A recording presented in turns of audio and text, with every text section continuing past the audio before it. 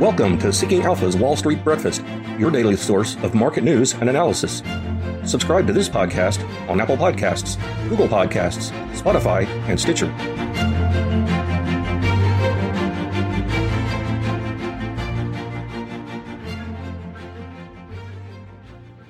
Thanks for downloading this episode of Wall Street Breakfast. I hope you enjoy the program. Hello, today is Thursday, September 9th. I'm Pim Fox. Our top stories include the U.S. struggles to restart Gulf of Mexico oil output, the SEC takes on Coinbase, and the FDA decides the fate of e-cigarettes. Those stories and more, but first, let's get you caught up on markets. U.S. stock futures are lower ahead of new jobless claims data and an update to the European Central Bank's monetary policy.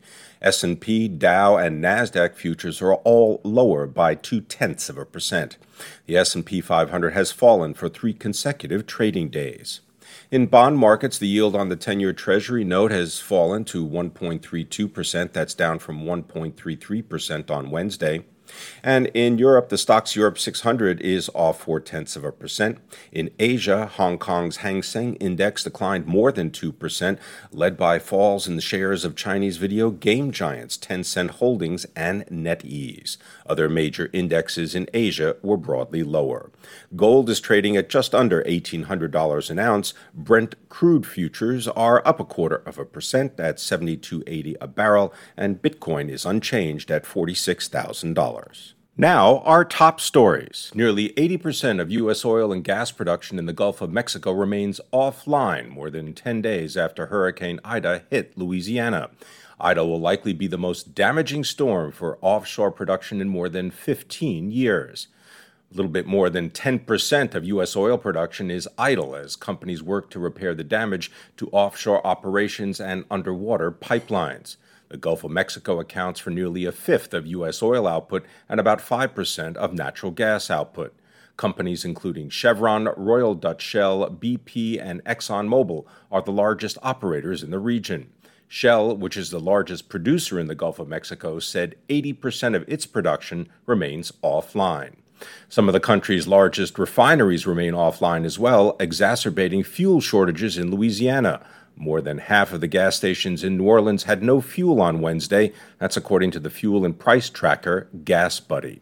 The Securities and Exchange Commission is investigating Coinbase Global over a lending program the company plans to introduce, and the agency has indicated it would sue the company over the offering, Coinbase said. Coinbase co-founder and chief executive Brian Armstrong disclosed the dispute in a series of tweets late Tuesday. He called the SEC's actions, quote, sketchy and, quote, intimidation tactics behind closed doors. He said other crypto companies are able to offer such programs. Coinbase's lending platform would allow customers holding a stable coin called USD Coin to earn interest by lending it to other traders. Stable coins are crypto assets that are supposed to maintain a peg to national currencies, such as the dollar, and make it easier to swap from one crypto asset to another. Coinbase planned to eventually expand the program to include other cryptocurrencies. And the Food and Drug Administration is set to decide today whether and how e-cigarette companies may continue to sell their products in the United States. Companies that may be affected include Views, which is owned by Reynolds American, and Juul, in which Altria has a 35% stake. That concludes today's Wall Street Breakfast. Thank you for listening. For the best investment analysis and news on the web, go to seekingalpha.com.